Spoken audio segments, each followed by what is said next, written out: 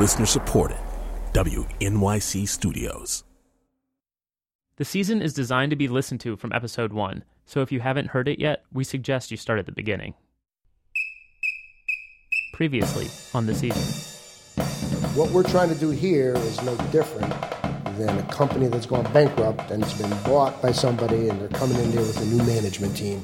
I mean, this is the first year where I feel like nobody's able to make any excuses and everybody has like the most to look forward to. Obviously, you never forget the feeling of winning, and that's what we're trying to get back to here is winning.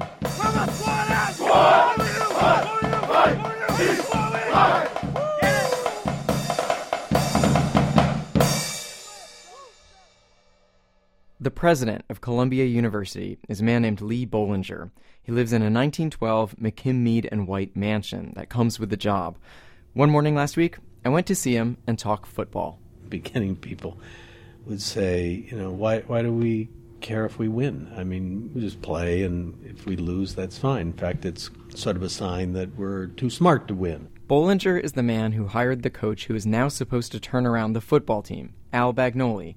Actually, Bollinger hired the last 4 football coaches, so he has some experience with this. It will happen. Columbia football will be great again, within the framework in which we define great.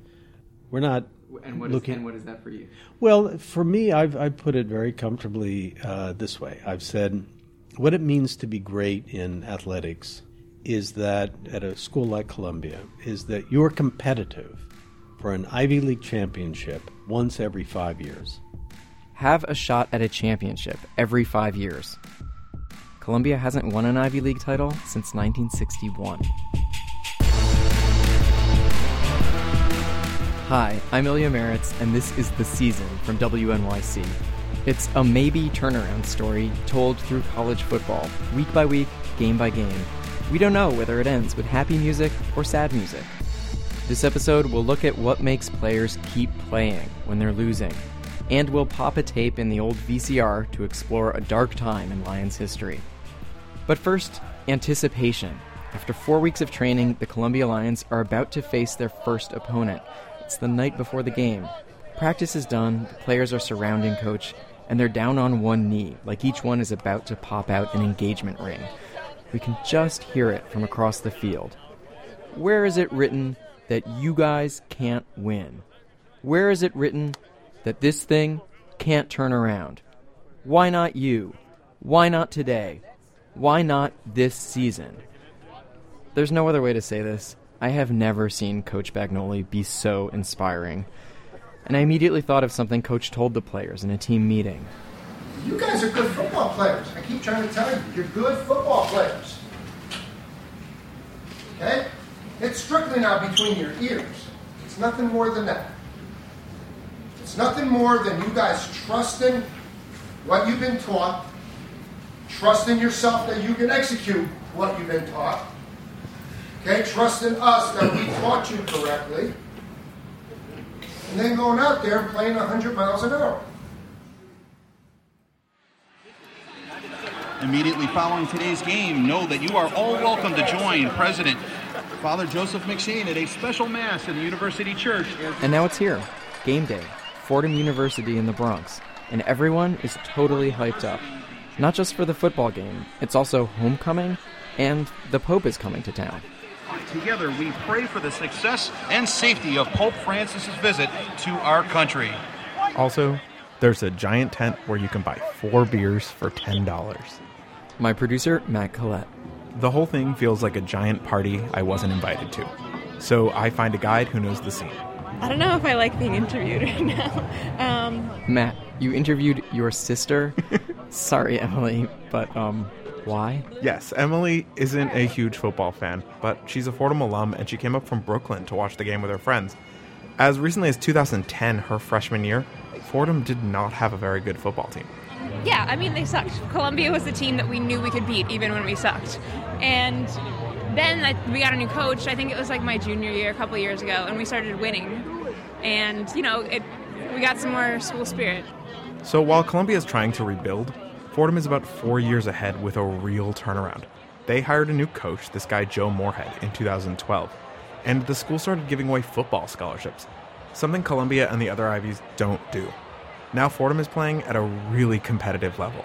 No one from Fordham thinks Columbia's even going to put up a fight. Here's senior Mike Krizko. I know that we've beaten them 5 years in a row, that they didn't win a game for the past 2 years, and that we're going to beat them today. It's almost 1. The game is about to start. Incidentally, this is my first football game, the first I have ever attended in my life. And I'm out on the field, trying to figure out how to record this thing. We can be on this side, right? I think, like where the backpacks are? I think so. I'm sure somebody's just going to come yell at us in a minute. It'd be nice to avoid that. And I head up into the stands to the Columbia section. It's sort of a blob of pale blue inside of a much bigger blob of maroon. And most of the people here, if you ask them, will be happy just to see the Lions play well, win or lose. I'm watching with this guy, Jake Novak, an alum, class of 92. He does a blog about the Lions. These guys are much bigger than Columbia's, even though Columbia's gotten a lot bigger in the offseason. It looks like a little bit of a weight mismatch, but we knew that coming in. Frankly, he knows what's happening way more than we do. He spends a lot of time just pointing out the minutia of the game to the people around him. He's the guy that first spots the starting quarterback. Last week, it was between 3 men. Trevor McDonough, who's done the job, the transfer, Skylar Mornhinweg, and Anders Hill, the youngest. All right, it's Mornhinweg coming out. Mornhinweg. So that's not a surprise. Skylar Mornhinweg, the junior who came to Columbia from the University of Florida. Al Bagnoli's new right-hand man jogs across the field. And the game begins. And Fordham quickly scores, and then Columbia scores. And then something surprising happens. In the second quarter, Coach Bagnoli swaps out Skylar Mornhinweg for Anders Hill, the sophomore from Colorado. And he does this again in the fourth quarter. So it's Mornhinweg Hill, like he's testing them. In the third quarter, Fordham scores again. They're up 28-10. What happens next is dazzling. So the Rams kick the ball to the Lions. It arcs over the length of the field and is caught at the 2-yard line by number 5 running back Alan Watson. Watson disappears into a knot of Fordham players and then reappears on the other side, trailed by 3 or 4 Fordham men. But one by one, they peel away. No one is going to catch Watson. 98-yard kickoff return for a touchdown. This is playing 100 miles an hour.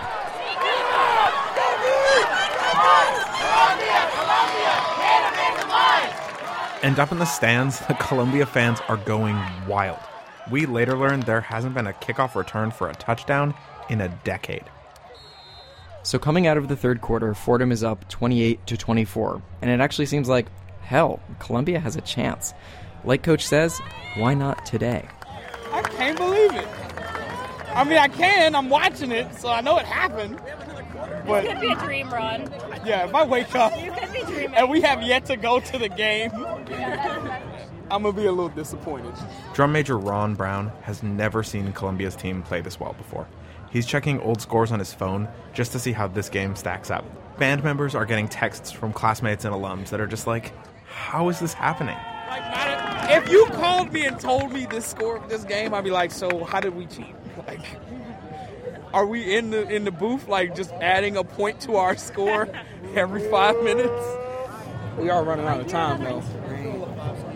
And then, in the fourth quarter, Fordham scores 2 touchdowns and a field goal. They're still playing 100 miles an hour. Columbia isn't. The souffle collapses. Final tally, Fordham 44, Columbia 24. And Coach, he's not going to rationalize this. An exciting, competitive game is not good enough. I don't want our kids happy that, they made this thing respectable. I don't think that's our goal. I don't think that's where we want the program to be at. But I think, though, again, it's our job to get them to improve incrementally between week 1 and 2, which should be a huge improvement for us because they understand now how fast you actually have to play during a varsity game. And it was against a formidable opponent. This is more than just the first loss of the season. The Lions have now lost 22 straight games, which is a kind of milestone. It means they're halfway to an event that is singular in Columbia football history. People who know nothing else about the Lions know this fun or not so fun fact. That in the 1980s, the Lions went 44 straight games without a single win. People called it the streak. So many people we've talked to have been like, have you heard about the streak? It's this thing that explains everything that's wrong with the Lions. And even though it ended before anybody on the team was even born yet, it still shapes everything. So when Al Bagnoli says, where was it written that you guys can't win?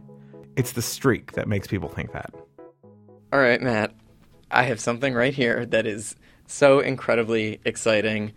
VHS. The VHS. I haven't seen one of these in years. The Columbia story, the streak ends, ! Columbia University football. Matt, please pop this in. Columbia's rebuilding program has seemed like forever. The world-famous losing streak started in 1983.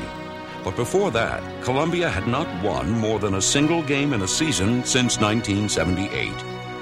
It seemed the hope of each new year fell flat as the golden promise of autumn fluttered into the cold, hard reality of another winless winter. This movie is magical. It's pretty amazing. I can't condone people who mock us because we're losing, and it's not a joke. It's a real problem that we have to get winning. We want to win just as bad as the University of Oklahoma's, the University of Notre Dame's. We work as hard as they do. Winning is just as important to us as it is to them. Number 65, Matt Sodal, wanted only to win, while Columbia's... How many interviews would you say you did about the streak during the streak? Hundreds. Literally hundreds? Yeah, hundreds. Defensive tackle Matt Sodal is now a father of 3 living in Southern California. So every week I would be telling these reporters, listen, this is the week. We've got a game plan. We're going to do this. And sure enough, we lose. And some of the losses were bad ones, like 55-6 or something of that type. And, you know, it just became a weekly exercise where, okay, Sodal, is this week going to be the week? And inevitably they would call me to the mat and come back the next week and say, okay, buddy, what do you have for us this week? What is it going to take for you to win? By the time Matt Sodal was a senior, the Lions were at least competing. Sodal made All-Ivy that year, but he never won a varsity game, and the Lions coach, he still had a job to do. Larry McElreavy was the 3rd head coach since the streak began, but he had seen tougher times than these. He'd faced combat in Vietnam and won a Bronze Star, so he approached this new battle with confidence. All right, good job. The next fall, under Coach McElreavy, the Lions face Princeton. October 8th, 1988. Columbia's the host. It's a wet day, the field is muddy, and at the end of the second half, Princeton has 10 points, Columbia 9. And down on campus, word is getting out that they could win this one. John Alex, Greg Abruzzese, and Javier Loya were on the field. So I absolutely remember, coming out of the halftime and going back to the field for the second half and noticing there was a buzz around the crowd. And all of a sudden the stadium was packed, and it just pumped everybody up. I know, just walking down the ramp into the field and going, "Wow, what's going on?" There's just over 5 minutes remaining. Columbia is down, and this is when running back Solomon Johnson takes the handoff, runs it into Princeton's end zone to give Columbia the lead, 16-13, and there the score remains as the clock runs out. Yeah, buddy. Let's get on the board now. He's got the range. He can do it. He can do it. Bedlam. It was pandemonium. I mean, it was people just stormed the field. You know, you come to grips with it when they started tearing down the goalpost and bringing it down to 116th and Broadway. I don't think you'll find this anywhere in the record because the school probably won't admit to it. But they bought, I think, 100 pizzas and kegs for the whole school and just had a party out right in front of Alma Mater statue. So that was a lot of fun. What do you think you guys learned and took away from that experience, those 4 years? I've been thinking about it for 30 years. I haven't a great answer yet. Again, John Alex. I don't know. I mean, half the people just gave up and said that this is enough. And the ones that stuck it out got our minor reward, like I said, our 15 minutes of fame. And that's probably stuck with us in some way, shape, or form in everybody's psyche along the way. Has to. Alex says guys who played out all 4 years, a lot of them are now very successful. Javier Loya has an energy company and is part owner of the Houston Texans. Greg Abruzzese, executive at an athletics company. Investment banker, Matt Sodal. A number of them are, career investment bankers and are in the restructuring business and deal with companies and investors in distress. And I'm in that business as well. Something about this experience, about losing over and over and over again, defined these men. It made them want to never lose again. Incidentally, Matthew Fox, actor on Lost, also played for that team. Didn't see him in The Streak. Did you see him? No. I didn't see him. I didn't see him in the movie. I bet he was a stunner then. When we started looking for permission to use portions of this documentary, The Streak Ends, I was surprised to learn that the company that made the doc, NFL Films, does not own the rights. It turns out the rights are held by Columbia. The university not only owns the film, it actually commissioned the film. Now, think about it. Why would they want to do that? Why memorialize the streak on VHS, which, may I remind you, in 1988 was considered a permanent record? We don't know why, but I have a theory. Columbia did this because in 1988, decision makers inside the university really and truly believed that when Columbia beat Princeton, they broke the streak. And it's logical enough. There was dancing in the streets. For this one brief, awesome moment, the whole campus loved the Lions. This curse, it was lifted, right? It had to be. But here's the thing. The Lions did break the streak, but they never broke free of it. They didn't become the great team they wanted to be. Many years, the Lions weren't even an average team. Coaches came and went, people stopped paying attention, and the thing people on campus knew about the Lions, if they knew anything at all, it wasn't last week's score, it was the streak. That's the dragon the Lions need to slay now, with this guy holding the lance, some of the time anyway. Skyler, nice to meet you. Ilya, hey. Quarterback Skyler Mornhinweg. We found him just outside the locker room after the game. He's tall and beardy, and I've been warned that he wants to go home, but it's his job now to be the face of the team. We came in, you always want to win the game, so it was a little disappointing, but we did some good things. We definitely got some stuff to work on, but it was fun going out there and playing a little bit, so yeah. Now remember, against Fordham, Mornhinweg had to share quarterbacking with the other guy, Anders Hill. So we asked Coach Bagnoli, what was the idea of swapping Mornhinweg and Hill? Who is your quarterback? He said, the way he wants the Lions to play, the quarterback is going to run the ball, not just throw it. That means he's going to get hit. And that means... And as a result, we just think, again, it's in our best interest to have two guys that can play and be ready and get called upon. And I thought they both did a nice job, acquitted themselves well. And I thought that was a good first audition for them against a pretty seasoned defense. So, we'll look at it. We'll continue. It's a fluid thing. We'll continue to analyze it. But I thought both kids did some nice things today. Like he told us before, Coach likes conflict, keeps things interesting. The Lions are now 1 game in, 9 games to go, playing for a coach who's been compared to a miracle worker. These 2015 Lions, they need to pick up where the 1988 Lions left off and tap into the determination and grit those 80s players showed when so many people doubted them. Again, Columbia president Lee Bollinger. I guess I'm curious to know, did you ever consider ending the football program? Yes. Yes, in the sense that I believed, I still believe, if you cannot raise a competitive program, a successful program in the way that I've defined it, I think it's not good for the students. I think it's not good for the institution to have a program. To have a program that loses, and the expectation is that it will lose, is a program not worth having as part of an institution. Next week on The Season, a game a lot of people think Columbia could win. Georgetown. They're playing them at home. Also, what football players can learn from the Iliad. It's the first book every Columbia freshman is required to read. Well, there's something to be said for glory. I don't know if I can speak so much for Homer as so much for someone like Achilles. or any of the heroes that followed him. By the way, we want to know, who is the coach who made a difference in your life? Send a voice memo to theseason@wnyc.org. Tell us what that coach told you and how it helped you have a breakthrough. Doesn't have to be about sports.